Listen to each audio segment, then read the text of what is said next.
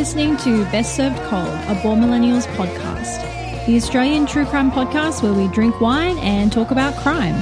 Formerly Egypt's 36th most popular true crime podcast, hosted by Tama J and Laura Elise. Sit down, relax, grab a drink, and enjoy this week's episode. Hey, ho, let's go. Hey, ho, welcome to the show. That rhymed and everything. Wow, that was incredible. You don't get intros like that on just any true crime podcast. Only the worst ones south of the equator. Only the best podcast shows in the best hemisphere. Ooh, controversial. Controversial opinion. Oh dear, Pie. What are you doing? Oh, no, he did it. Oh, wow. Usually he can't jump on the spinny chair himself. He puts his paws up and he ends up spinning the chair around so fast he can't actually jump up on it. It's a bit of a sad affair. Good job, man. Good job, little buddy. Good job. Good job. He's a good egg. Well, welcome to the show. Welcome to Best Served Cold, the true crime podcast where we drink wine and talk about crime. I'm one of your hosts, Laura, and my brain is 15% anxiety, 5% food, 30% attempting to solve the Zodiac case, and 50% wondering what my cats are dreaming. Wow, that's in depth. And the math even adds up. I made sure. And I am Tama J. These boots were made for walking, and that's just what they'll do. One of these days, these boots are going to use genetics DNA testing to link you to several unsolved homicides. That was a good one. Thank you. I like that. Yeah. Wow, you I thought of that one in the shower. You showed me off a little bit there, didn't you? Sorry, yeah, I had to. You know, I had to do it. To those long ones are hard because you start thinking about like 3 sentences ahead. Mm-hmm. And you're like, wait, what was the next word? That's what it's like to be inside my brain, but all the time. That's why if you've listened to any of our episodes and Laura literally forgets the word she's about to say. It's because in my head I'm already like 5 sentences ahead of my mouth. One of the funniest things in the fucking world, though.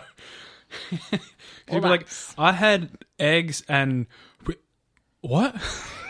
Because my mouth is talking about eggs, but my brain is already like 3 subjects away. Incredible. Like the channel's already been changed in my brain, and it's like the lag of my mouth trying to catch up. How's your week, Laura? We're switching it up. Switch it up. I feel so... How's your week? I feel so important. My week's been all right. I mean, we missed recording on our usual day, so we're playing a little bit of catch up. So it's Tuesday for us. Yes. Which is a very weird day to be recording because we've never recorded on a Tuesday before. So I'm feeling all out of whack. Yeah, and we have exercise classes that we both each do. So you've had a shower and you're nice and clean. I had to catch up on writing the last of my notes. So I am presenting to you with my sweaty gym aura, which you can't see, but I hope you appreciate nonetheless. Yeah, just know it's there. It's there. I worked really hard. Yeah, you can hear the smells. Ew, that's gross. In a sense. I wonder what the sound of the smell of sweat would be. It would be something like gentle. No, I feel like, I don't know. I think it would depend on the person. Like bacon frying, like... Oh, yeah. But I think it would depend on the person. Like, some people have really, like, pointy smells. So I imagine it would be like a pointy sound. Yeah.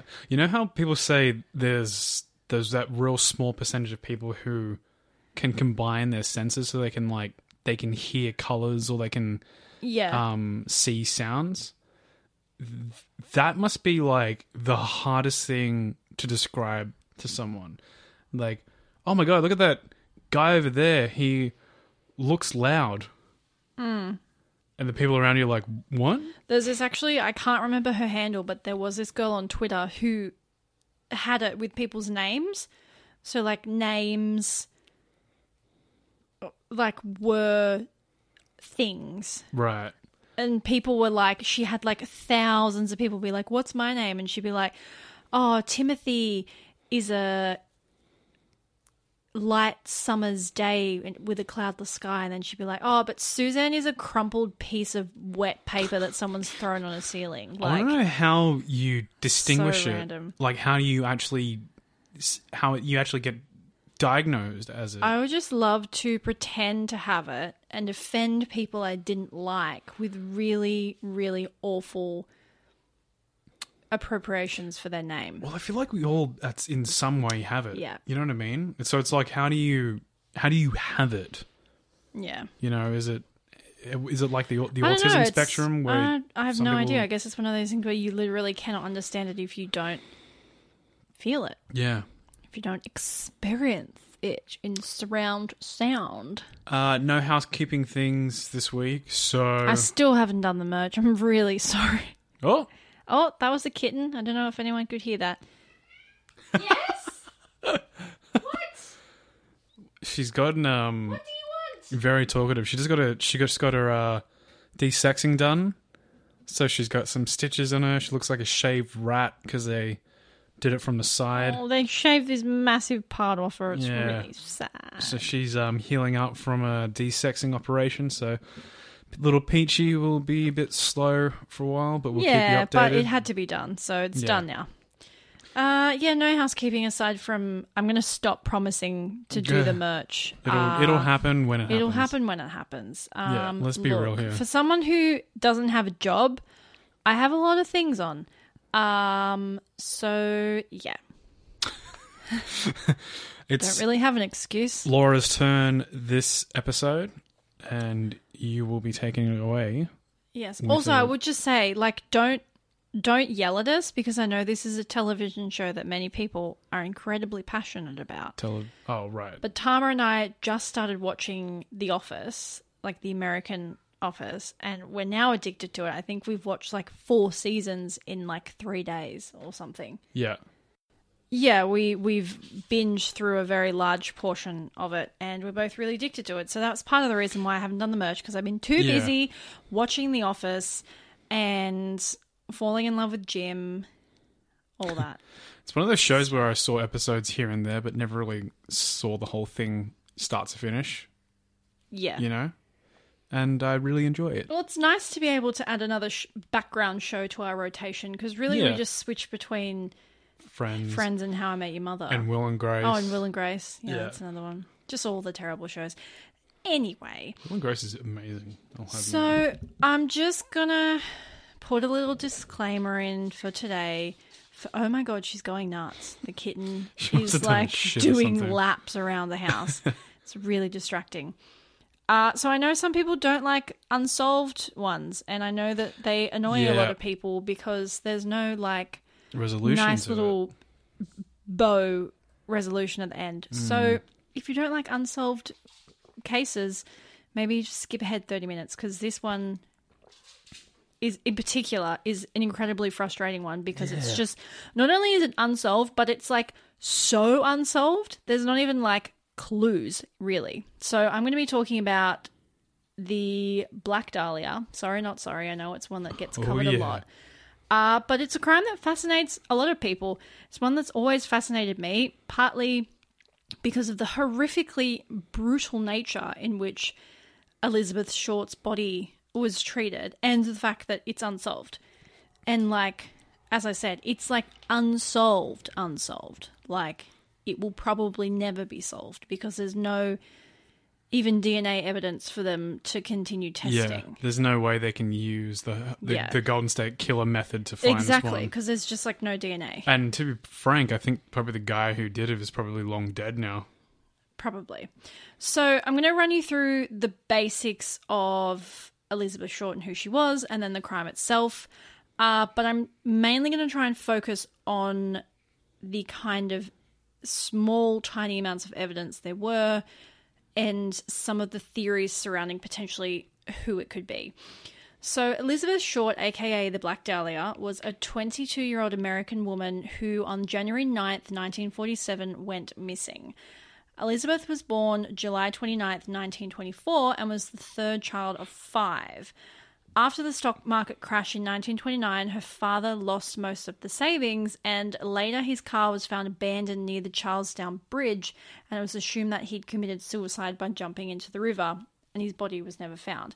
However, in 1942, Elizabeth's mother received a mysterious letter from a man who turned out to be her husband, who had not committed suicide, but he'd actually just been like, peace out, and abandoned them and pretended to commit suicide and just started a new life without them. Wow. Which, you could do in the 30s because there was no way of you could live in the same tracking city anyone. as them, and then like, good luck doing that But today. also it's just harder to know if someone's in the same area as you back then. Yeah, exactly. You know?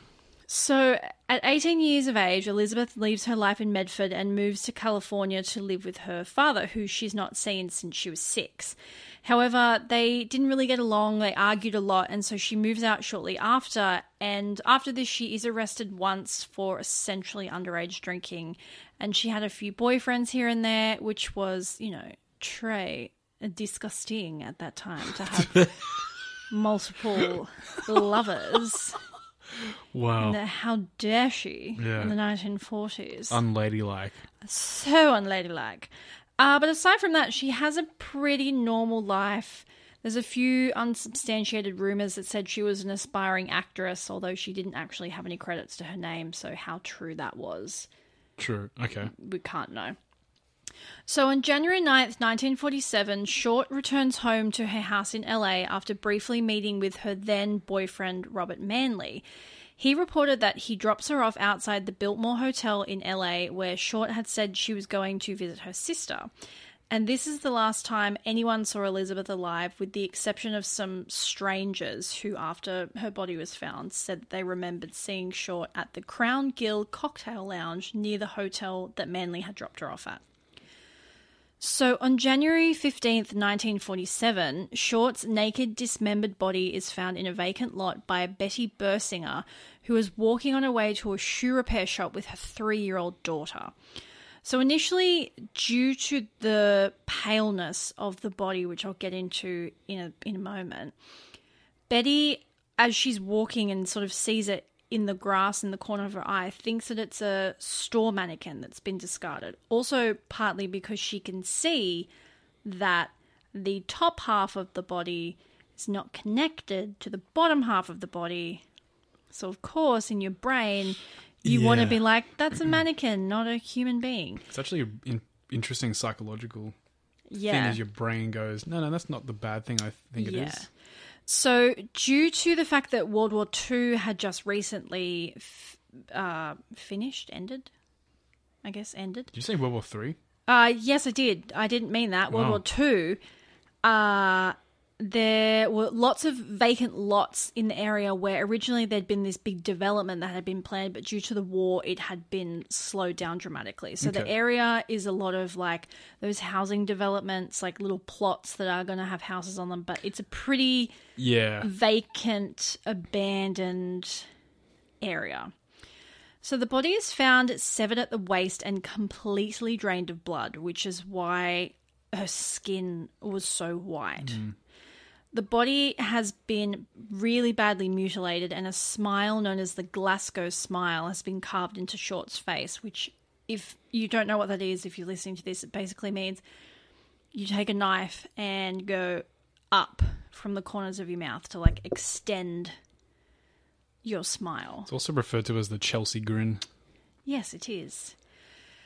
Now, I don't want to go into huge amounts of details because when I say her body was mutilated, it was quite revolting. And because of the times and because of the sort of lack of censorship, there are actually incredibly graphic crime scene photos you can see online if you need to satisfy your morbid curiosity.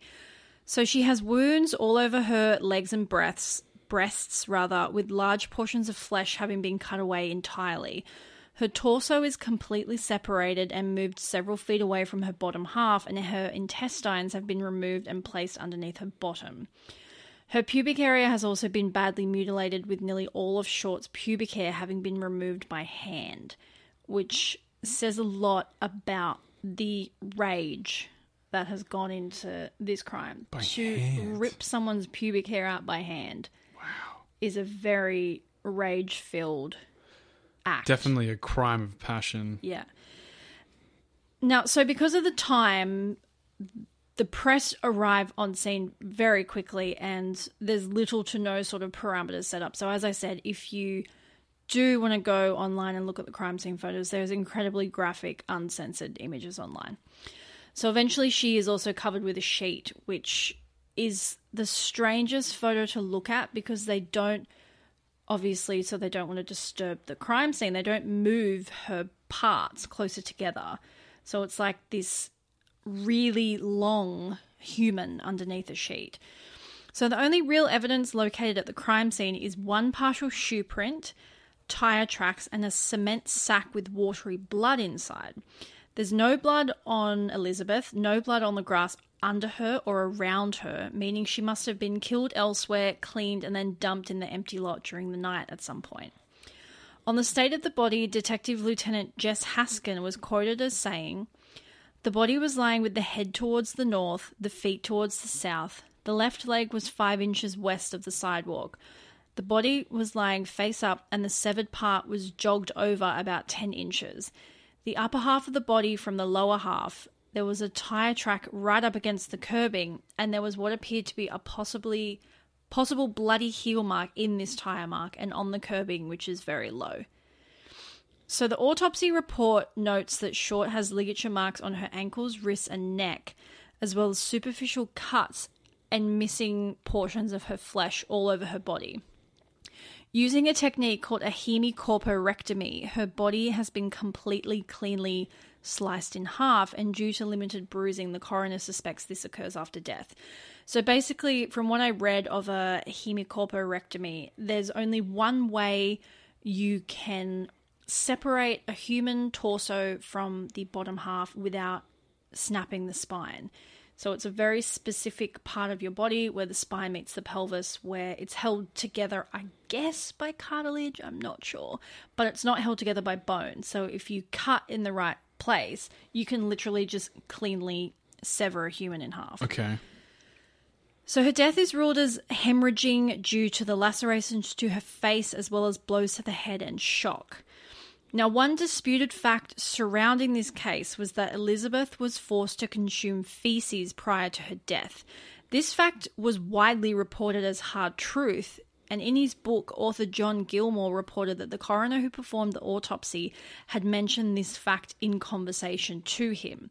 The coroner in question has, however, denied this over and over, and this fact is also not present in the official autopsy report. However, you read 9 out of 10 articles on the Black Dahlia, and they will report her having been forced to consume feces and it being found in her stomach over and over and over and over again. Right, but he officially, it's not a thing. The coroner mentions apparently mentioned it in passing to this John Gilmore. However, right. He's denied this happened, and it's also not in the coroner's report. Okay, so take with that a grain of salt.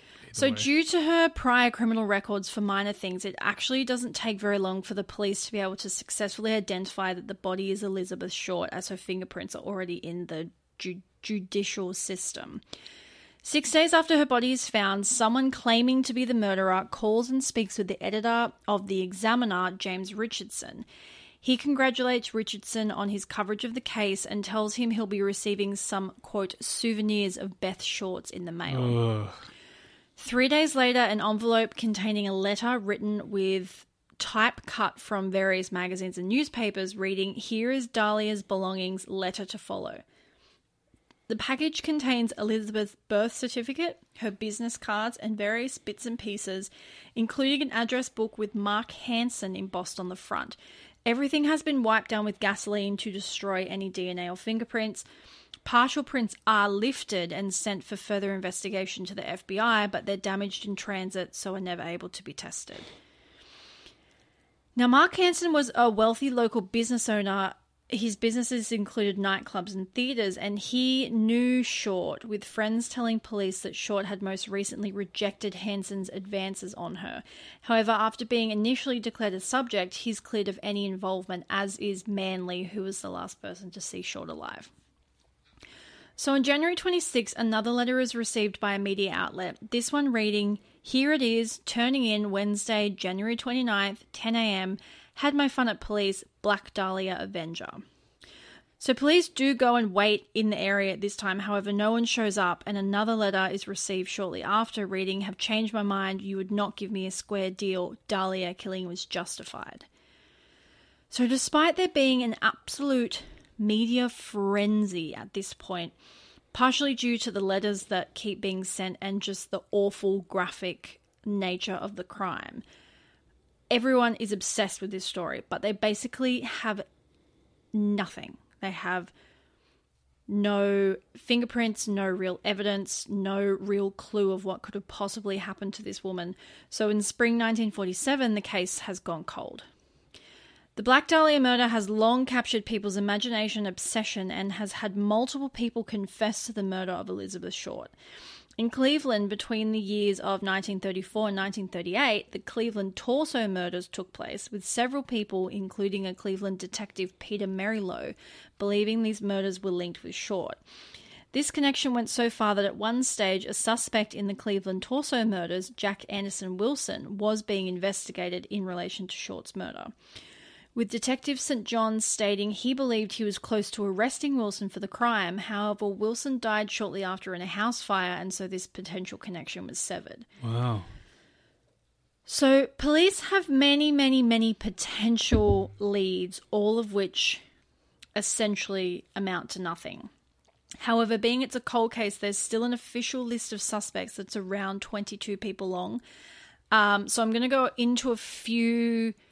I think I wrote down 3 if I remember my own notes correctly. So I'm going to talk about 3 of the potential suspects that I guess I found the most interesting. Some were linked officially by the FBI and some were not, but are still kind of interesting. Okay, go for it. So the first one I'm getting into is Walter Bailey. So Walter is a surgeon. Oh, we like that. Well, no, it's important because if you think about the procedure that potentially, it's not necessarily something that anyone would know. Nothing like that would be in any layman's immediate knowledge. Exactly. So Walter's a surgeon who lived in LA, 1 block away from where Short's dismembered body was found. His daughter, Barbara, was a friend of Elizabeth's sister, Virginia, and her brother-in-law, Adrian, and Barbara was Virginia's maid of honor, So it's reasonable to assume that Walter would have known Elizabeth or at least have seen her at some point. So Bailey was never officially considered a suspect, but as detectives surmised, to remove Elizabeth's torso, it would have had to have been either someone with medical knowledge or potentially someone that worked in like a slaughterhouse or something and would have reasonable knowledge of how to do it. So Larry Harnish, who was a writer for the LA Times, he began studying the case in 1996 and concluded that he believes Bailey could have been the killer.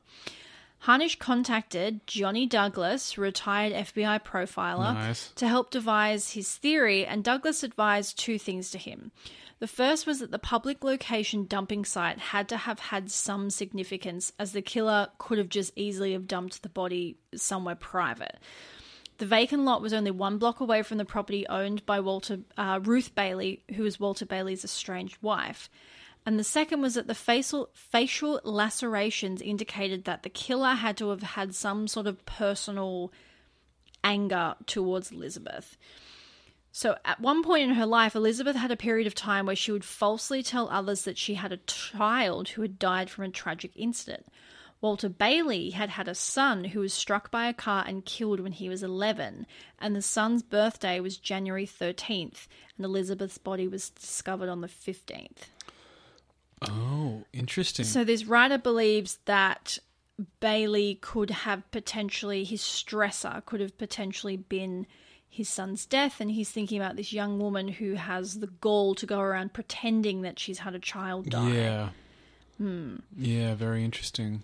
So the next suspect is a widely disputed one, but it is interesting, so I will go into it. And the man is George Knowlton, and basically the only tie he has to this case is his own daughter Janice, who has now passed away, who was 10 at the time of Short's murder, claims she saw her father beat Short to death with a claw hammer, and at the time of her murder, Elizabeth had been living with the family and using their garage as a bedroom.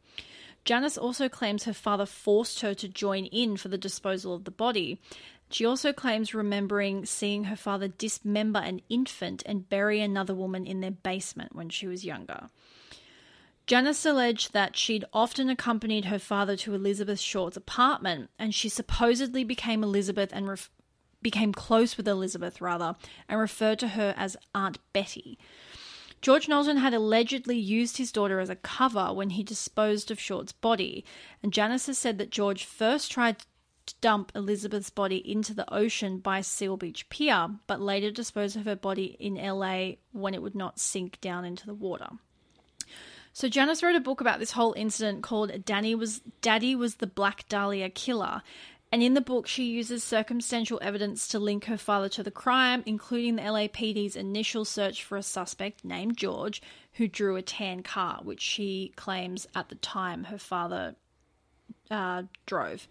I don't know why I said drew. Sorry about that. Quote, the physical descriptions he gave to several of his neighbours before he passed on fits George Knowlton to a T, right down to the fact of the compulsive deer hunting, the work in a foundry, and having come from a New England town near where Short was born. This is a quote from Janice's co-author, Michael Newton. To have another George who fit that description to me would almost be coincidental beyond the realm of possibility. So in 1991, Janice did convince the Westminster police detectives to search for evidence of the murder by excavating a vacant lot where the house she lived in used to stand. However, the police found nothing at all linking him to the crime. Janice's sister has also refuted all of her claims, including the ones that her father murdered other women and molested Janice as a child. And Janice also did die of a drug overdose. Right, and so this has been disputed heavily by not just Janice's family, but yeah, so literally the critics. Only reason that it's linked, there's zero actual evidence. The only evidence is her saying that she saw her father do it. And that her dad apparently matches the description. Yeah. Interesting. The last one I'm going to talk about is, in my humble opinion, the most interesting one because of who put this theory forward. And this is probably the one where there's the most information available. There's a whole website dedicated to this theory if you're interested in learning more. So this is the theory that a man named George, yes, another George. George Hoddle did it. So when former LA Police Department detective Stephen Hoddle began going through his deceased father's items, he uncovered a photo album tucked into a box, one that was small enough to fit into his palm. He opened the album and found normal pictures, but towards the back spotted a photo taken by his father, who Steve claims is Elizabeth Short. And I will admit, the photo does look similar, but not like spot on spitting image. Yeah. But you could say in passing it looks like her. So being at the time this happened, he was still an active detective. He did his job. He started digging. So he found the following things. The hemicorporectomy was a procedure that was commonly taught in 1930s around the time Steve's father, who was a surgeon, went to medical school. The letters sent to the press and police where you could see actual handwriting have been reviewed by a handwriting analysis who said that it has an incredibly close resemblance to George Hoddle's, Steve's father's handwriting. And as he dug further, it turns out that George Hoddle was, in fact, at one point on the official suspect list from the FBI, with a transcript from when they bugged his phone in the Hoddle's home. Most of it's pretty sort of like blah, blah, blah, but there are two interesting points which Steve believes strongly point to his father being the murderer. So during the day, at one stage on the 19th of Feb, the following is taken from the transcript. So this is, quote, realized there was nothing I could do, put a pillow over her head and cover her with a blanket, get a taxi. Expired 12:59. They thought there was something fishy. Anyway, now they may have figured it out. I killed her. Wow. So This was officially transcribed from from the FBI. And then it kind of continues on normally, and then there's one other thing that stands out. So, quote, supposing I did kill the Black Dahlia. They couldn't prove it now. They can't talk to my secretary anymore because she's dead. End quote.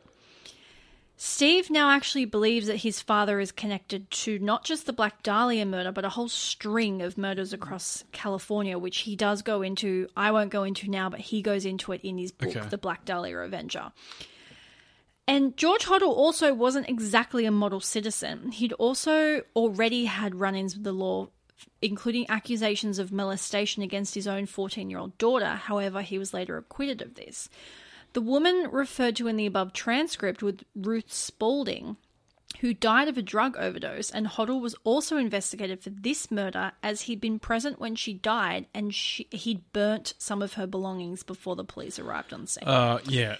Police also later found out that Spaulding was planning to blackmail Hoddle over misdiagnosed patients and billing them for tests and treatments they didn't need.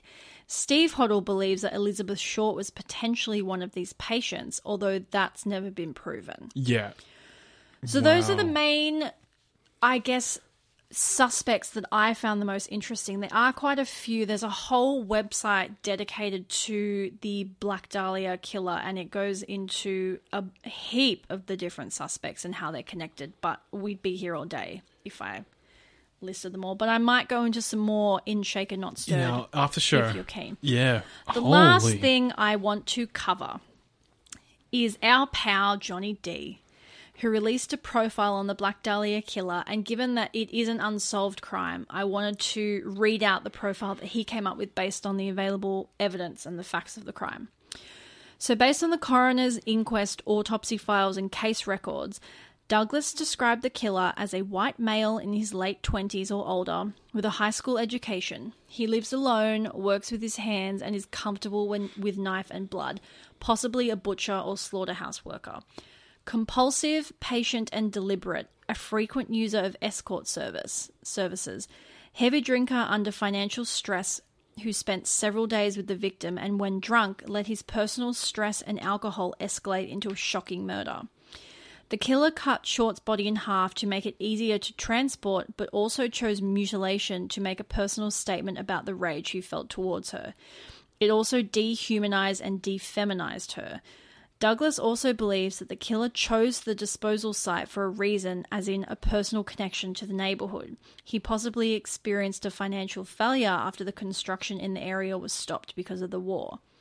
Douglas believes the murder of Short was potentially caused by a stressor, which is why no further crimes followed, or that in his grief and remorse over the murder, the killer potentially committed suicide after the murders were done. Right.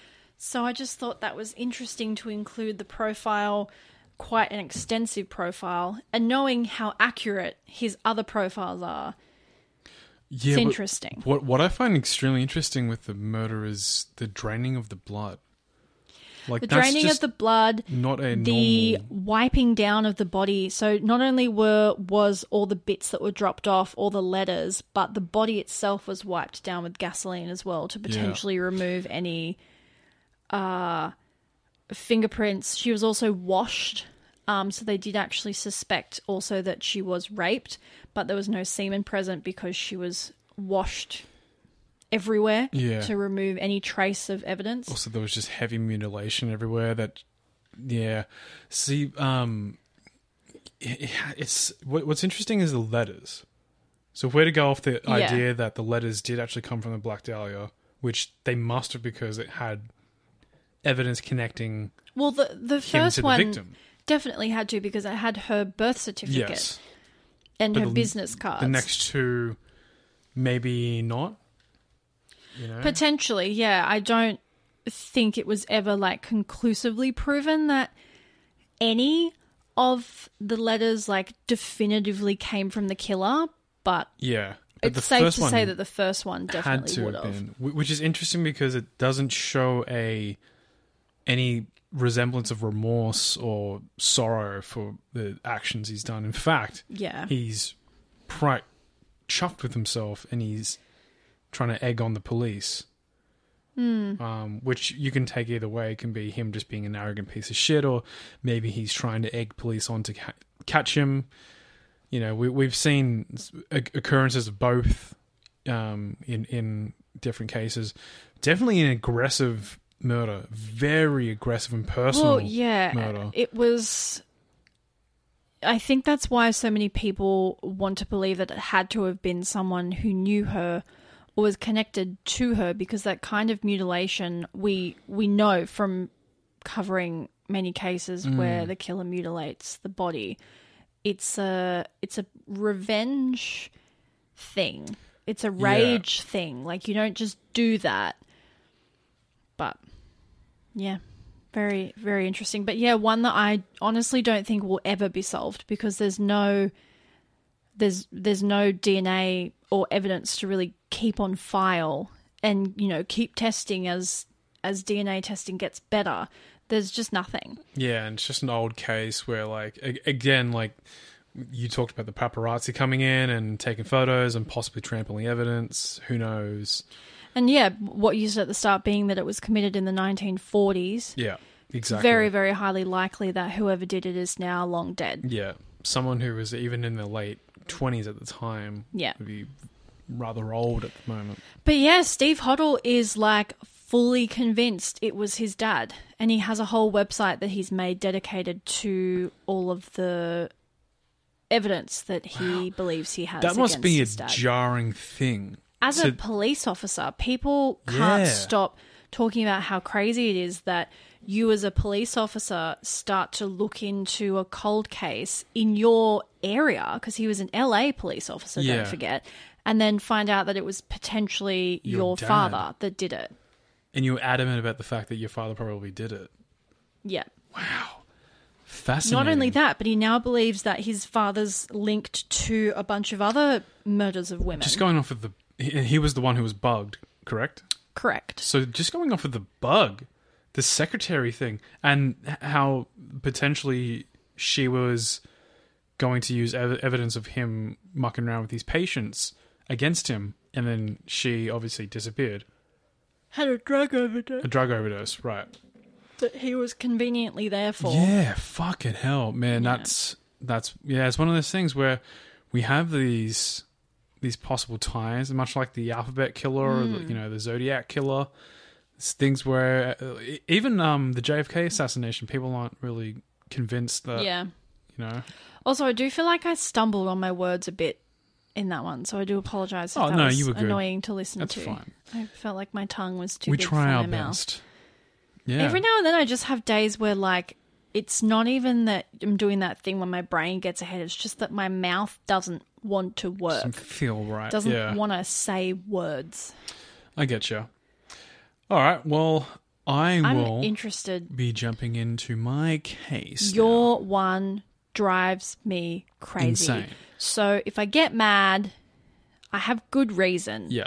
Because this bitch should be in jail. Yeah. So I'm talking about Casey Anthony and the subsequent murder of her daughter, Kaylee Anthony, in June 2008. She did it. Spoiler alert. Spoiler alert. She did it 100%, but suffered no consequences apart from that of the public to it. And largely it was due to her very bizarre behavior, but also the evidence being, quote, circumstantial, which, in my opinion, is a gross overstatement, but also just her defense team were just very skilled lawyers. They knew exactly how to sway the jury. Let's just say that. So I'll be going over pretty much everything. And there'll be a lot of things I'll talk about in Shaken Not Stirred. Specifically, we'll go into like specifics about the interrogations and interviews with her, talking to her family while she's in custody. It's all very interesting. The most bizarre aspect, and the thing that I think draws people to this case, is just her totally outlandish behavior. Well, it's the same thing for the Stephanie Rasmussen. Exactly, yeah. No, Lazarus? Stephanie Lazarus. I'm getting the names confused. It's just which, by the way, we should do that on Shaken Not Stirred and include some of the clips from the interrogation. Yeah, absolutely. Because it's like, if it wasn't about someone being brutally murdered, it would be hilarious, because it's just the weirdest thing I've ever heard. If Stephanie Lazarus is one example.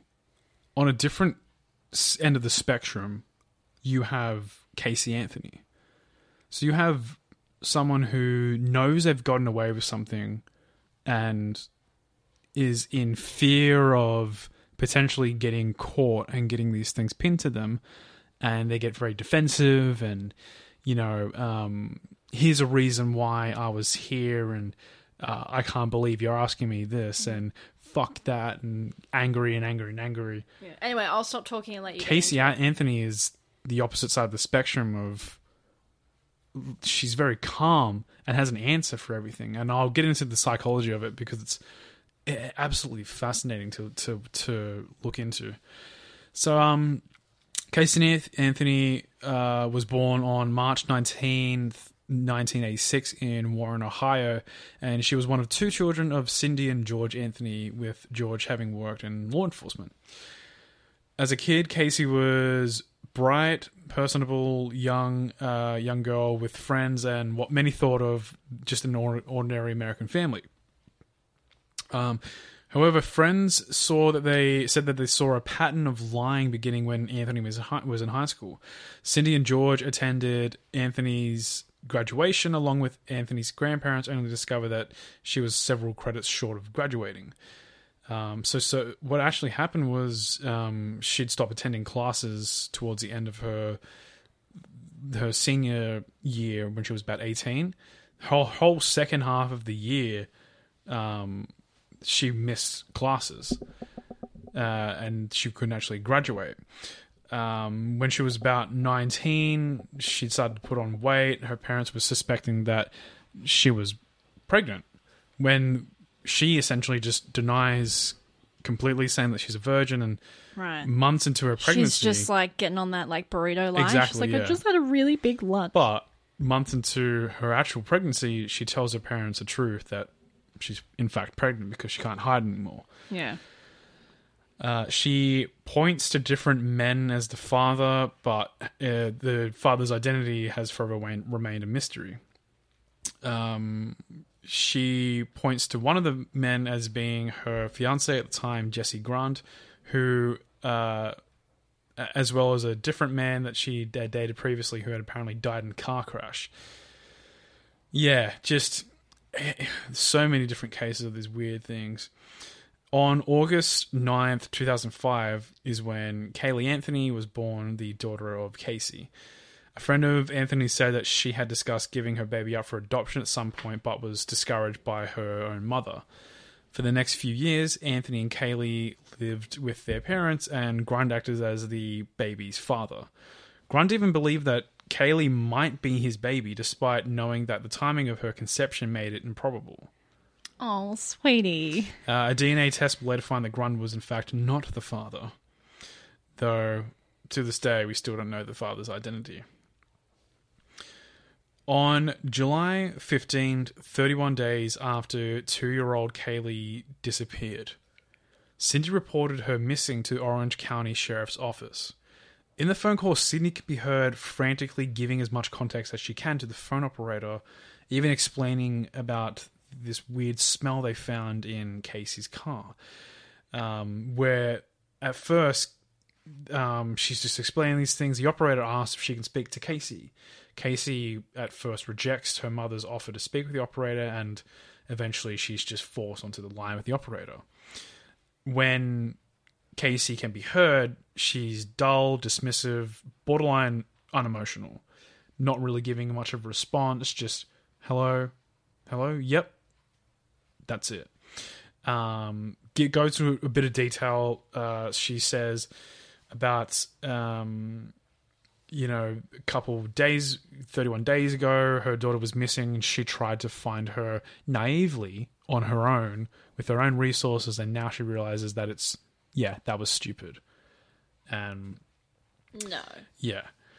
I'm sorry. In about a month before mid-June, with her suitability as a mother called into question by Cindy, Casey left her parents' home after a huge argument, taking Kaylee with her. Casey said that she was leaving for a work assignment in Tampa, Florida, and that she would be traveling the entire time.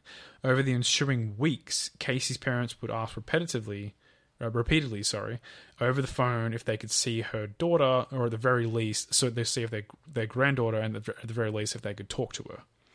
Each time, Casey told them that she was too busy with work, and the little girl was out with a babysitter named Zenaida Fernandez Gonzalez, or Zanny. Now, keep that name in mind because it's very important. Okay. June 16th, 2008, Kaylee is last seen alive at the Anthony family residence. According to the defense later on during the trial, at this point, their whole argument is that Kaylee drowned in the family's above-ground swimming pool sometime during the day, and both Casey and George Anthony panicked upon finding the body and covered up her death. Yeah. Yeah. That's exactly right. So here's a timeline of everything that ensues the day that Casey leaves. Casey's daughter Kaylee has disappeared. So 7 a.m. Cindy Anthony testifies that she left for work a few minutes beforehand. Still at 7 a.m. while everyone in the home was still asleep.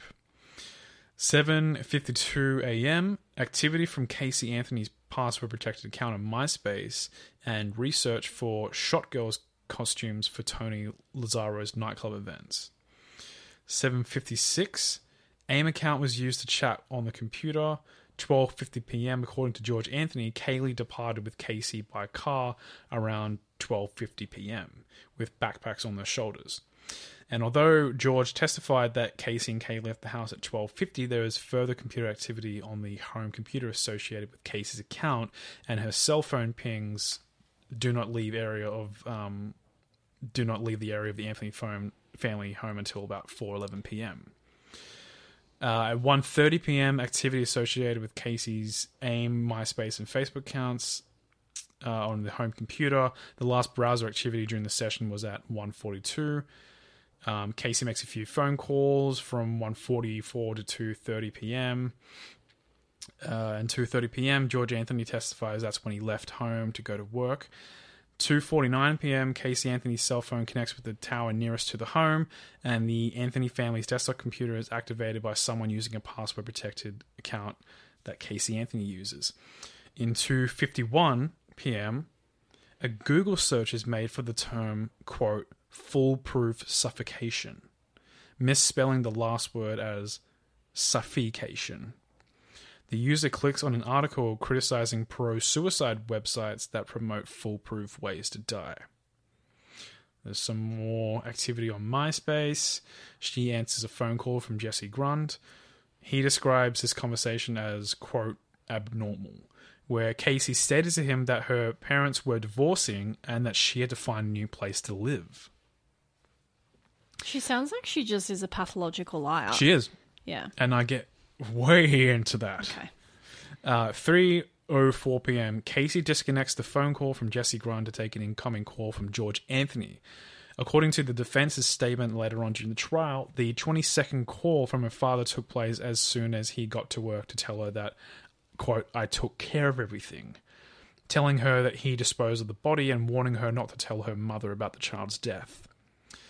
3:34 p.m., Casey makes a phone call to her boyfriend, Tony Lazzaro. It goes unanswered.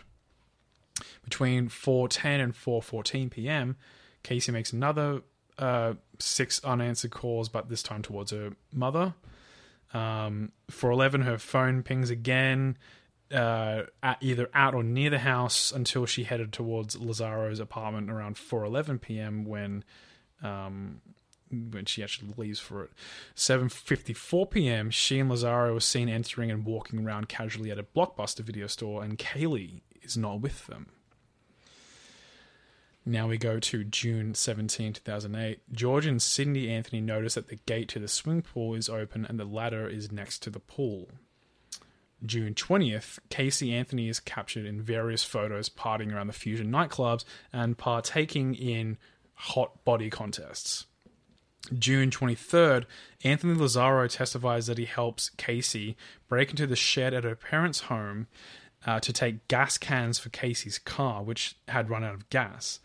Lazzaro said that he watched Casey open the trunk of her car, and although he did not see the inside of the trunk, he said there was no odor that he could detect.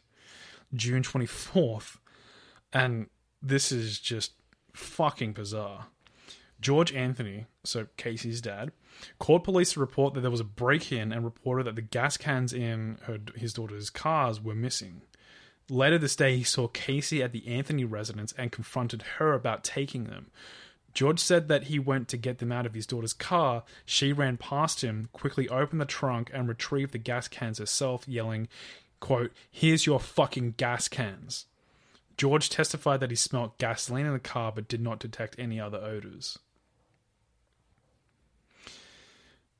June 30, 2008, Casey's car is towed away from a parking lot after being there for several days. Now, this is 6 days after that gas can incident. Mm-hmm. Her purse, a child's car seat are found in the car's back seat. July 2nd, 2008, Casey gets a tattoo on her back saying Bella Vita, which means beautiful life in Italian. Cute. Now, July 15th, 2008, Cindy and George receive a phone call saying that Anthony's car was in a tow yard. George later goes to pick up the car 6 weeks after Kaylee was last seen by her grandparents. 6 weeks? 6 weeks without seeing their granddaughter. He finds Anthony's purse along with Kaylee's car seat and toys. Now, it was supposedly the car that Casey was supposed to be using for work between now and 6 weeks before, when she told her parents that she was leaving for work in Tampa. George immediately notices a strong smell coming from the boot, one that he knows very well from his obvious years as a police officer. He distinctively clues it in that it's organic matter decomposing, most likely coming from the trunk. Through one of her friends, Sydney finds out that Casey Anthony is at the home of her boyfriend, Tony Lazzaro, in Orlando, where they were both found smoking pot, and she's then brought home. Here, Casey breaks down, telling her mother that and brother Lee that she had left Kaylee with their nanny, Zanina Fernandez Gonzalez, in Orlando on June 16th, and that Gonzalez has kidnapped the toddler. It was at that moment that Cindy makes the 911 call. Now, just for a second, let's just pretend this is all true. That, you know, the nanny kidnapped the baby. And you didn't report it to the police. Yeah, it sounds legit. The immediate thought is that Casey, when answering the phone, you listen to it, has, at this point, even if it's true, zero regard for her daughter's safety. Yeah. It's 31 days after she was supposedly taken. And on the phone, she couldn't give a shit. There's just no urgency or emotion in her voice at all. And in fact, it just seems like as if it's a mild inconvenience for her. Yeah. And rather than volunteer information, as most parents would, the information has to be acquired through the dispatcher by repetitive questions. Simply put, listen to the 911 call, which we will do in the Shaken Not Stirred episode, and just listen to the distinction between Cindy's dialogue to Casey's dialogue. Cindy's dialogue is frantic. It's, this has happened, and this has happened, and oh my God, and oh my God. And then Casey's just like, yeah, the blah, blah, blah, blah, blah. Like, very nonchalant. Yeah. So the interesting thing is that just listening to this phone call, police and detectives would have picked up immediately that something's off. Yeah, the circumstances alone are just weird. So she is like immediately the prime suspect. Just from the circumstances alone, the phone call just kind of is the icing on the cake. So she's pulled into questioning as a, quote, witness on July 16th without her knowledge. This was the detective's first step in just trying to trap her in as many lies as possible. So realistically, they were interrogating her. After questioning Anthony, detectives found many discrepancies in a signed statement that she made about Kaylee's disappearance. One of importance was how she met the supposed babysitter. Casey says that the babysitter had been employed by her for maybe nearly 4 years, and that she met her through mutual friend Jeffrey Michael Hopkins. She goes on to say that she met Jeffrey Hopkins at Universal Studios, a place of work where they both at some point attended. Gonzalez was supposedly the nanny for Jeffrey Hopkins' son. Casey continues answering the detective's questions, saying that Hopkins no longer works at Universal. He had left there maybe 9 to 10 months prior, moving to North Carolina for a short time before moving to Jacksonville within the last 3 months or so. Jumping to the Casey Anthony trial, Jeffrey Hopkins takes the stand. Jeffrey Hopkins answers the prosecution's questions, and he admits that he shared no real relationship with Casey Anthony whatsoever, other than bare acquaintances. He did in fact work at Universal Studios, however, during 2002, 6 years prior to the disappearance of Kaylee. He worked there for about a year until he was fired. And just also in 2002, Casey Anthony would have been 12. No, 16. Yeah, 16. Yes, thereabouts. To his knowledge, he didn't work there during the same time Casey Anthony did. He doesn't recall ever seeing her there. He states he never introduced Casey Gonzalez to a woman named Zenaida Fernandez Gonzalez, and that he had never used a nanny because he doesn't even have children. He also admits that he has never lived in the Orlando area. So he has lived in the Orlando area consistently since 2002, and at no point in time has he ever moved to Jacksonville or North Carolina. The final thing he admits is that he did not see or contact Casey during the month of June 2008. During her interview with the detectives, she states that the last time her and Hopkins were in contact was, quote, about a week and a half ago. Supposedly, what Casey would do is she would drop off Kaylee to Hopkins' house, where Gonzalez would babysit for both her and Hopkins' kid simultaneously at Hopkins' house. Now, accordingly to Casey Anthony, only a few people would have known about Kaylee's disappearance. Those people were both Hopkins and a co-worker of Casey's, Juliette Lewis. Juliette Lewis doesn't exist. The investigators caught Anthony in another lie when she told them that she worked at Universal Studios, even leading them around the theme park.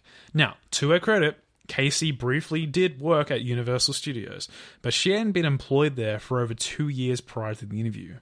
She also stated that she was an event coordinator along with fake Juliet, when in reality, she worked behind a fucking kiosk selling photos of people after they'd been on the Incredible Hulk ride.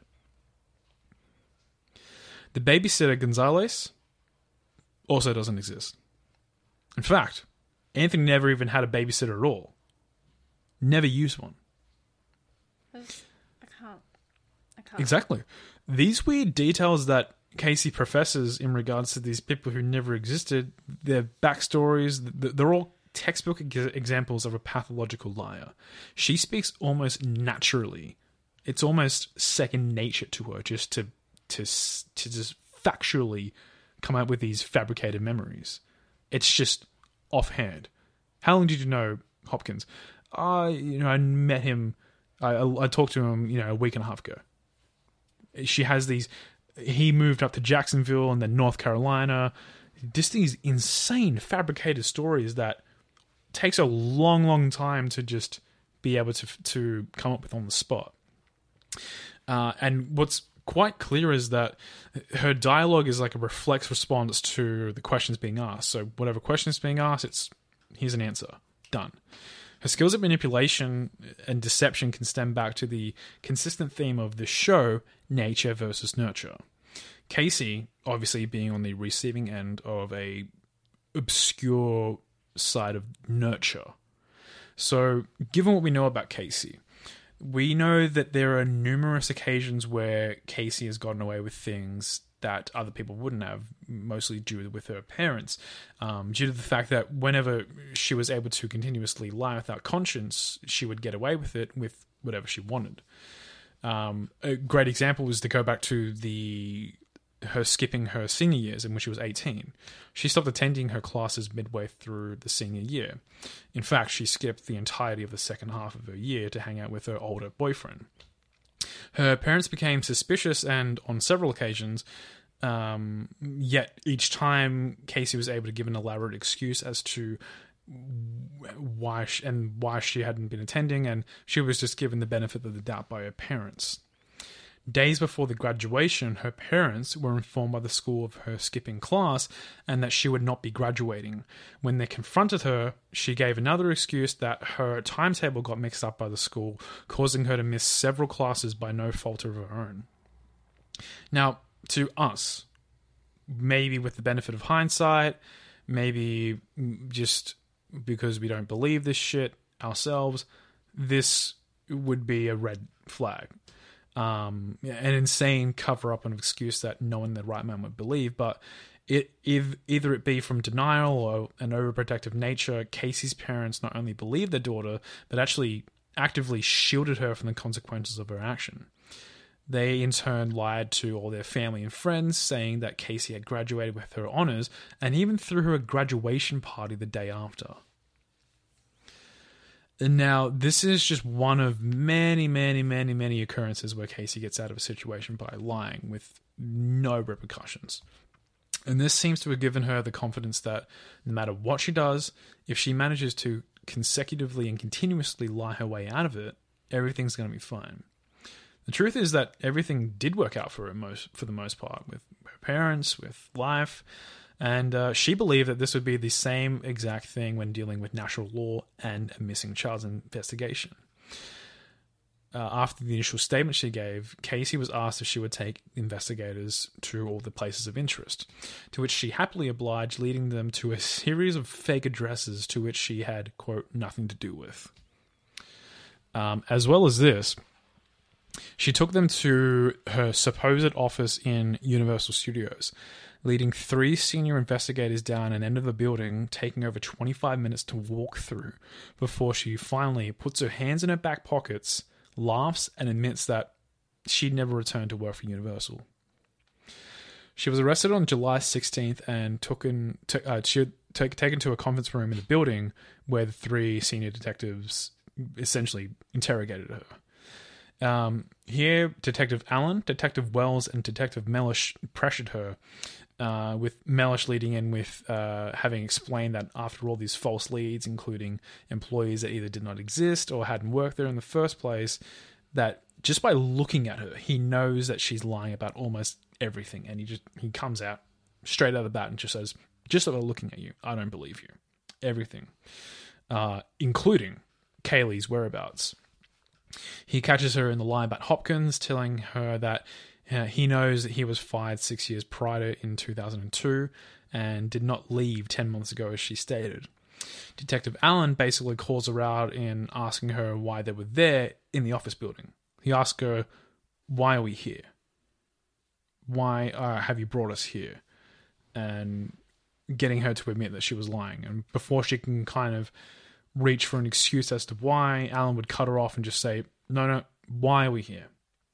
What's the reason that we're here?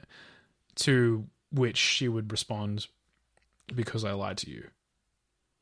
And then would sort of go on to formulate another response as to why she was lying, like, I was scared, blah, blah, blah.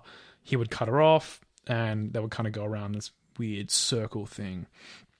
Now, what was interesting that he asked her, how is lying to us going to help us find your daughter? To which she admits, okay, it won't. He essentially tells her that it makes no sense to them as to why she would lie to them if she's genuinely concerned for her daughter's safety. To boil it down, they kind of call her out on a few of her inconsistencies, such as her last sighting of Kaylee, why she didn't call the police or her parents, or why the child was left with a babysitter that she, quote, didn't trust. Afterwards, Casey was taken to a county jail where she got the chance to talk to her mother over the phone, but not before seeing a spicy little clip of her mother speaking on the local news. Now, this little clip seemed to... Spicy little clip. Yeah. So it really seemed to piss Casey off because her mum mentioned that she didn't really know what her daughter's involvement in Kaylee's disappearance was. And the phone call includes Casey's mum asking, why did you lie about, where she is and your work details and all these things that could possibly help find Kaylee. And Casey's just pissed off, dismissive, and saying, I saw your nice little interview saying this and that, and, fuck you, and I want to speak to my boyfriend. What's my boyfriend's number? And she kind of doesn't really give it to him. Then she's asks to speak to her brother, who she also asked for the number, and he is just kind of like, why are you also lying? And just kind of goes around, and then eventually lands on her best friend, Christina, where they, again, also share back and forths about why she's lying, and they just really want to find Kaylee and make sure she's safe. And she just gets kind of pissed off and says things like, oh man, this was a huge waste. Just give me Tony's number and let that be that. Casey appeared in court the next day, where she was initially denied bail due to her undeniable disregard for the well-being of her fucking daughter. And she was kept in protective custody until 9 days later, when she actually got her first chance to speak with her parents. Her mother explains to Kaylee, and this is very important to Casey, that Kaylee's disappearance will be on the front page feature of People magazine, of which averages a readership of over 46 million adults in America. Now, if you were a parent who had a child missing, this would be a fucking godsend. This would be the best possible news ever. Yeah, of course. And, we'll obviously go into the reaction of her and Shake Not Stir, but I encourage you to watch this interview because it's just such a shit response. Just like, good, great, just nothing, no emotion. What's I find extremely interesting is she does at some point break down and start crying to her mother at some point during the call, but this is most likely due to the emotional trauma of being in solitary confinement for over 2 weeks while receiving nothing but news that you're America's most hated mother. At no point does she cry from the mention of her deceased daughter or the image of her daughter on her father's shirt, as he's wearing a "Have you seen me, Casey Anthony" shirt with details on how to contact the grandparents on the back. She doesn't cry, isn't fazed by it at all. There's no real, emotion there. When she does break down, it's simply just attributed to an emotional moment between her and her mother. Throughout the call, it's interesting to note that she immediately shoots down the credibility of anyone who's trying to help with the involvement of Kaylee's whereabouts. And it's here we see, more of Casey's skills to divert anything away from her. Now, Casey's mother asks Casey what her gut tells her. And this could just be her trying to extract information from her, maybe getting a whereabouts of Kaylee. And Casey's response is that she is okay and that she couldn't be far, she would be close. And this is probably the first time that she actually maybe involuntarily told the truth, because she indeed wasn't that far away. During her time in custody, she was evaluated by 2 clinical psychologists, and not a single abnormality, that was a hard word, abnormality was discovered with her psychological state. Essentially meaning that there aren't any signs of mental illness within Casey. As the search for Kaylee intensifies, Anthony she was getting barraged with scrutiny and basically just being caught out for all these reports of her partying and getting a tattoo that reads "Beautiful Life" in Italian, while her daughter was missing. And what's really fucking bizarre, a weird, bizarre turn of events. Anthony is initially returned home on August 21st with the help of her attorney, who helped her get a plea deal. Not a plea deal, a bail deal. And her bail was paid out by bounty hunter and reality TV figure Leonard Padilla, who posted a $500,000 bail. The reason? Padilla hoped that Anthony would lead detectives to find Kaylee, but was disappointed when she failed to provide any additional clues. Yeah, she's a piece of shit. Yeah. And the case became a national fucking media sensation after this, obviously. And Padilla labeled Casey Anthony as a narcissistic and promiscuous person, fueling the fires of public sentiment against her. 2 months later, police were actually granted permission to arrest Casey for the first-degree murder of her daughter, and she was taken into interrogation again, but immediately requested her right to counsel. And I'll go into all the footage of that on Shaken Not Stirred because it's, again, just one of those weird circumstances. On December 11th, 2008, meter reader Roy Kronk found a plastic bag of human remains in a wooded area near the Anthony's home. The skull had duct tape on it. On December 19th... Wait, the skull had duct tape on it. As in, the decomposed remains had duct tape across the mouth. Right. Yeah. I think it was... I don't know if it was still on the mouth, but that's where it came from. The skull, on December 19th, the remains were confirmed to be those of Kaylee Anthony. Initially, the prosecutors were seeking the death penalty during the trial of Casey Anthony, which began in June 2011. It's 3 years after the initial disappearance of her daughter, Kaylee. Cable news channels broadcasted the trial live, and Casey Anthony and Kaylee and the rest of the family dominated the news for a while. The prosecution painted the picture of Anthony as a promiscuous party girl, unconcerned with her missing daughter and responsible for her murder. A website about the toxic chemical chloroform had been searched to the Anthony's home computer, a search that Cindy took responsibility for on the stand, and chloroform was found in the trunk of Anthony's car. For Anthony's defense, led by a lawyer called Jose Bars, with co-attorney Cheney Mason working pro bono, told a very different story.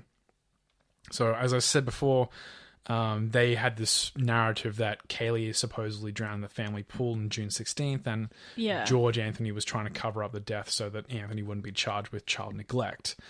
Baez shocked the courtroom when he dropped this fucking bomb of a statement during his opening statement. Yeah. He said that George, Casey's father, sexually abused Casey beginning when she was 8 years old, and that her brother Lee also made sexual advances towards her.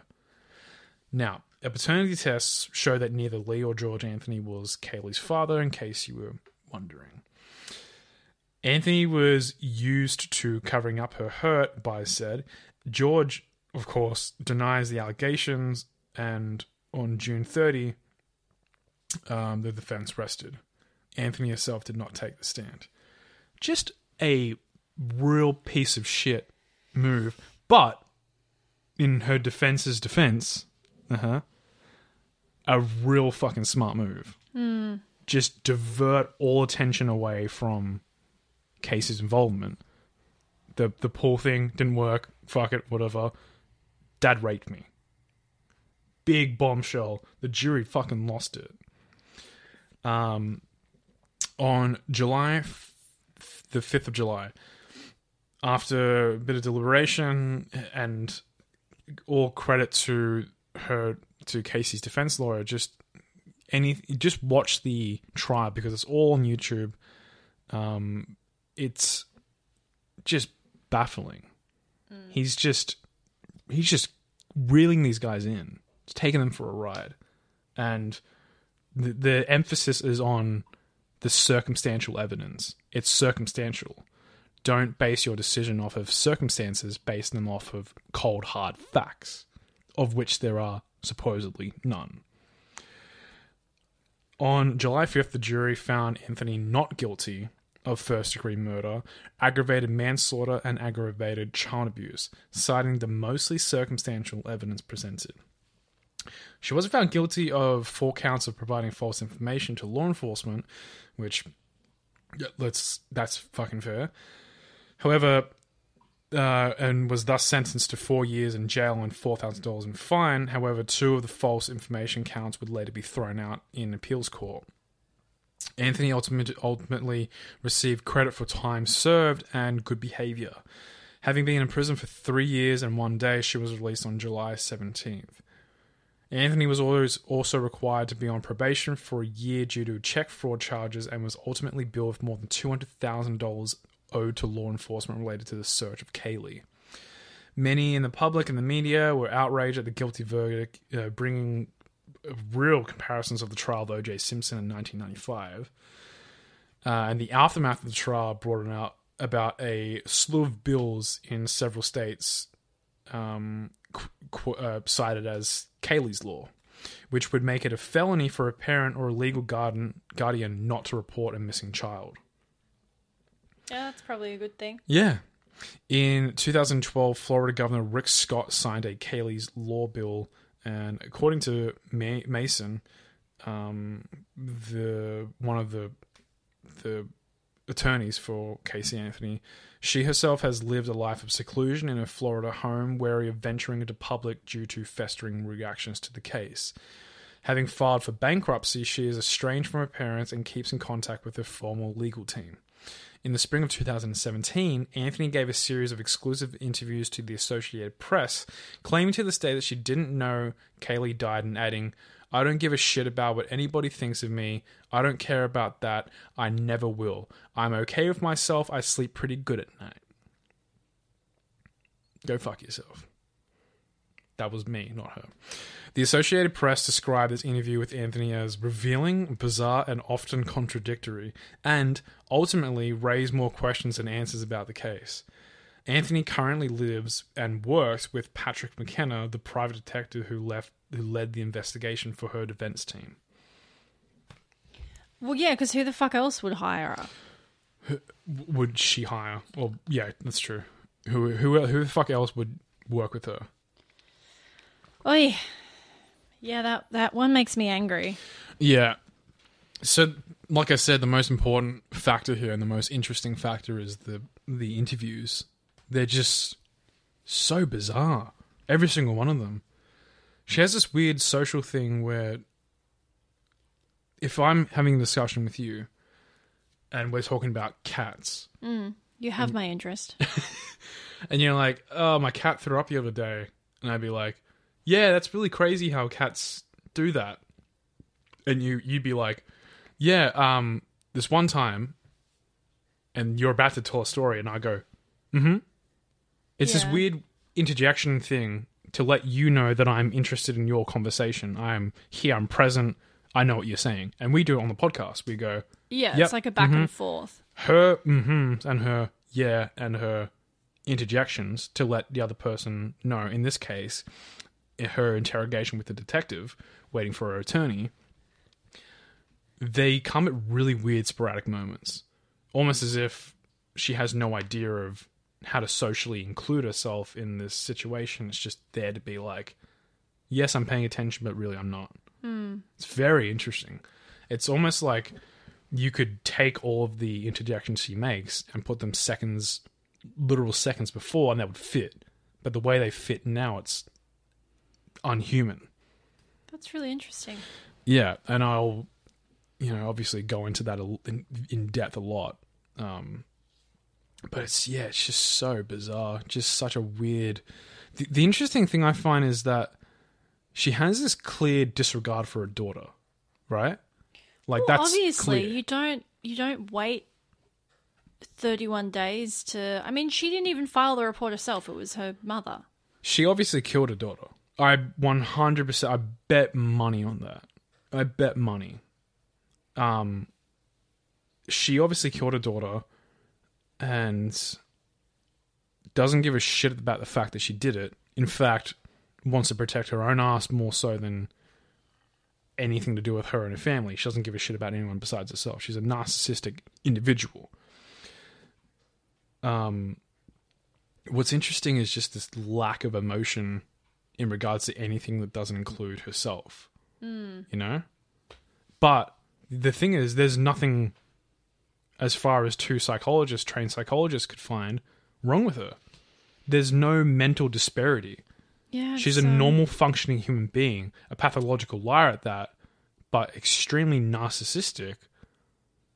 But how do you not have any emotion to the fact that you killed your daughter? No remorse, nothing. Yeah, it seems very strange, doesn't it? It's so interesting because even with Chris Watts, it's like you can sort of sense something's up. And then, like, in the trial, you can see this clear, like, he's staring downwards. He's stated that he regrets doing it. But with her, it's like nothing. Yeah. I wonder if she'll ever confess. I don't think so. I think she's too much of a fucking narcissistic prick to... Because it's think so. Double jeopardy, so I don't think she wouldn't be able to be tried again for it. Yeah, but I think we've established that she thinks of herself pretty highly and wouldn't want to... I think she just wants to fade into obscurity, to be honest. Which she doesn't deserve, but... Oh, yeah, that's a shit one. Yeah, it's a real shit one. This is kind of a shit episode. We have two instances. It's very unsatisfying cases. I remember reading into this case, getting up to the point of the trial and being like, cannot fucking wait for them to put this bitch away. And then it gets to the non-guilty verdict. And it was just shocking. Yeah, you're like, what? Even watching I watched the whole trial. And even then I was like, this defense thing is weird. It's just weird. Like, just to say, don't make a verdict based on circumstantial evidence. Are you a detective? Who the fuck are you? You're a fucking defense attorney. Yeah. It's, yeah, it's, I don't know you, homeboy. It's not good. No, it's a bit of a shit one. Don't like it. And like we said, stay tuned for our Friday show coming out on Friday, that is. Shaken Not Stirred, and we will be going into a bit more about the Black Dahlia murder, and we'll be listening to actual interviews with Casey Anthony and interrogations and whatnot, and we'll dissect them a little bit. I'm looking forward to that. That'll be fun. Yeah, it's something I wanted to do for a while because that's my like real niche, I think, with these stuff is like criminal psychology. Yeah. This just really gets my my gears grinding. Nice. Yeah. Very nice. Well, I think that's the end of the factual portion of the show. If you are someone who does not enjoy the banter, thanks for tuning in. We'll see you next week. Fuck off. This is the portion of the show where things just really kind of fall off the rails, unhinge. Pandora's box is opened. There's worms everywhere. Get it? Because it's a can of worms, but Pandora's box. So I just combined them. You can't just combine a can and a box together. I just did. Pandora's can. Pandora's can. There's fucking worms everywhere. Man, worms are gross. Hey, they keep our soil nutritious. Yeah, and they can stay there. They can stay buried in my plant. Well, they don't want to... When have you ever seen a worm just like come out of the ground and been like, hey? The other day, it was a real prick too. He was yelling at me for no real reason. They don't have voice boxes. That's what you think. It was really nice. We have a little garden in our backyard area, and which has gotten really, really out of hand. Manky, but you know it'll. I love the word manky. Yeah, but we were planting plants a little while back, and we discovered the soil in the planters have witchetty grubs in them, which for our non-Australian listeners, see, witchetty grubs freak me out. Yeah, they're like. But just to finish my point, they're very good for soil. Finish my point. Wow. Very mature segment. Do you know what? I was actually thinking, I watched this video on YouTube the other day. It was like when celebrities like explain slang words, like, oh, they're just like us. They use funny words. Oh, they're down to earth people. And I was Cadillacs. thinking about how many like weird Australian slang terms there are. Oh, there's heaps. Yeah. There's heaps. I discovered one that I'd forgotten about, which is not an Australian one. It's a British one, which is minger. Yeah, minger. Minger. Or mingen. Mingy. Mingen. Yeah. Mingen. Which, what is it again? It's like... I think it just means kind of like gross. Right. Gross person. Mingen. We should do a whole segment of the podcast where we just explain Australian slang words. Considering that most of you guys listening are Dog's from breakfast? States. Dog's breakfast, yeah. Is that, apparently that's an Australian slang term. Would you like to explain that, what dog's breakfast is?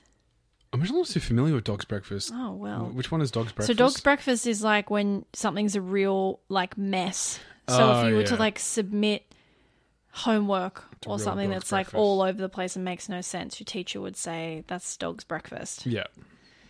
Yeah. What else you got there? What else have I got? Pull the wool. Oh, is that really an Australian one? Pull the wool over your eyes.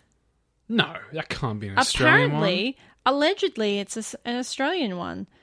Pull the wool over your eyes. So it means to fool someone, to trick someone. You know what is a very Australian thing?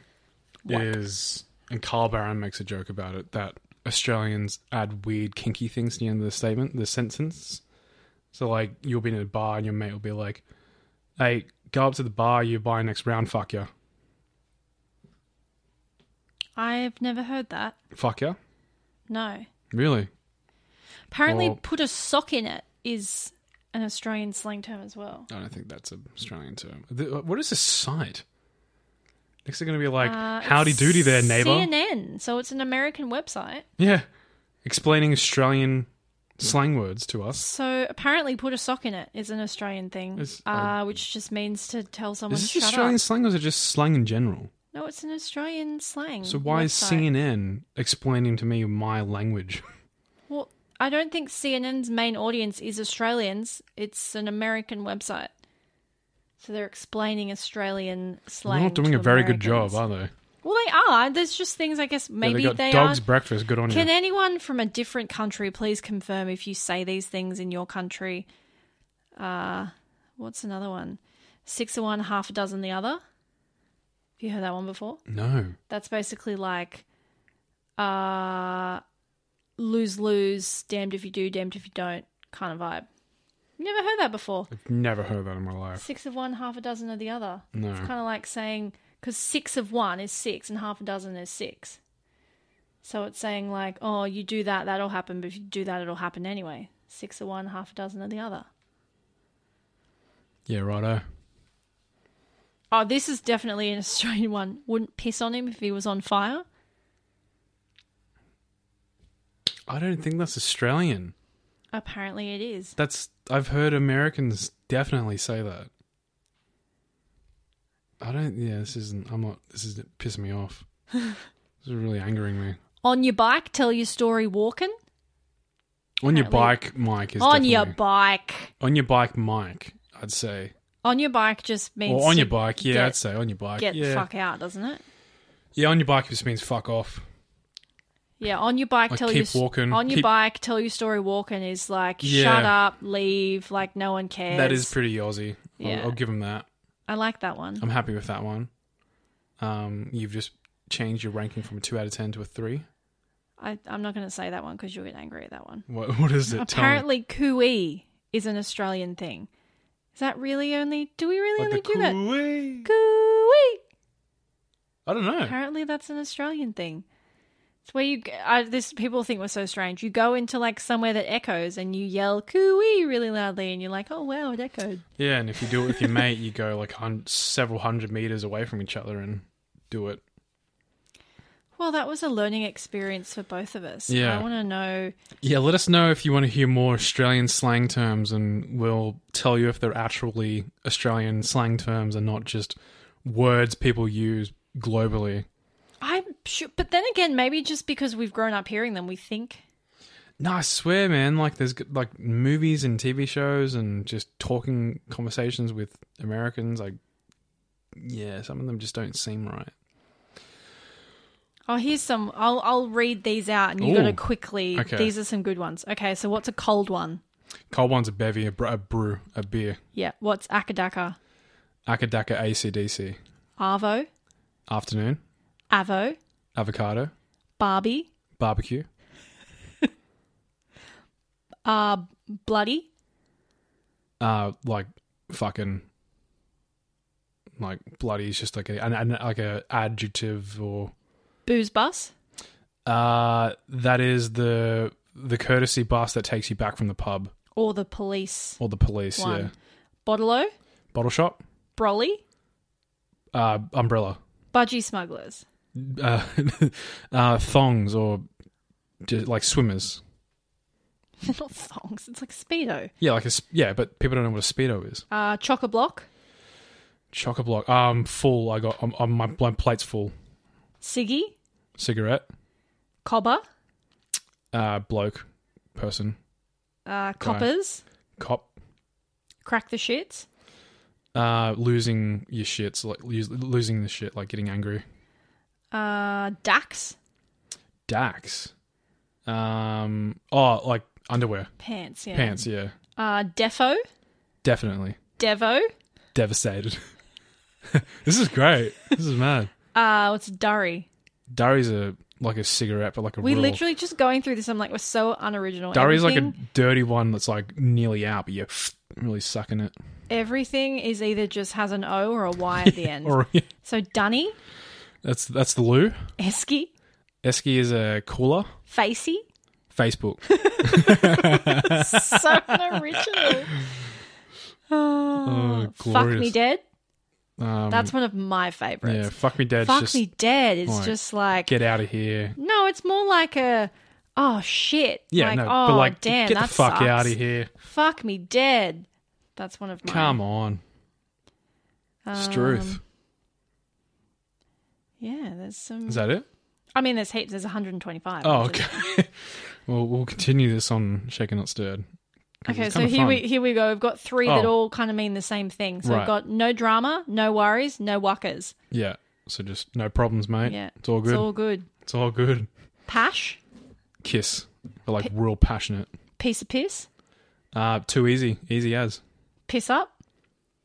Yeah, that one's obvious. You gotta... Come on, if you don't know what piss up is, then... Well, we're in the piss section. So we've got piece of piss, piss off, piss up, piss, pissed, pissed off. Well, we sure like our piss in Australia, don't we? I'm trying to find some good ones. If anyone doesn't know what piss up is, you can hit us up in our DMs and I'll explain it. I think a sickie is an Australian thing. Yeah, chucking a sick day. Chucking a sickie. Stiffy? Is that a boner? Stiffy! Okay, I feel like it's going to get very boring very quickly for people. Let's call it this is very fun for us. But I would love to know, I swear some of those ones I said first are like common phrases. So if you are... I know a lot of our audience is in the States, so if you are an American listener, can you please confirm if those... What were those two ones that I said at the start that I'm sure that are just common phrases? That's a great question. I don't know. I don't remember what they were. You'll have to go back and listen to it if you've... Unless you're pulling it up. You're probably pulling it up, aren't you? Because I know that's something you do. Yeah. You're just you're a dedicated bitch. Pull the wool over your eyes. Yeah, that was one that I swear is just a common phrase. And put a sock in it. Yeah, put a sock in it. Please confirm, are these Australian things or are they universal things? Because I swear they are universal things. Yeah. I'm going to need some confirmation from our lovely American listeners. Please and thank you. Anyway, so as per usual, the end of this episode went a really weird, unexpected, completely but what do you expect crime at this related point? What are you really expecting at this point? What are you expecting? I would like to name the code word for this week. Ooh. Dog's breakfast. Dog's breakfast. In honour of our Australian slang adventure. Bonus points, tell me what you had for breakfast that day. Tell us what your dog had for breakfast that day. There's just one answer for that. Did he eat your homework? I don't know. Maybe he or she did. We just don't know. And that's what we'll be covering on next week's episode. The mystery of what happened to the homework. Yeah. Well, anyway, thank you so much for tuning in. Do you have anything else to say? Anything else to add at the end there? I love you all.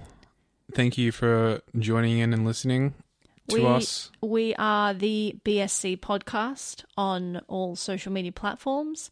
Check us out. Shoot us through a message. I had some more lovely listeners asking for cat pictures last week.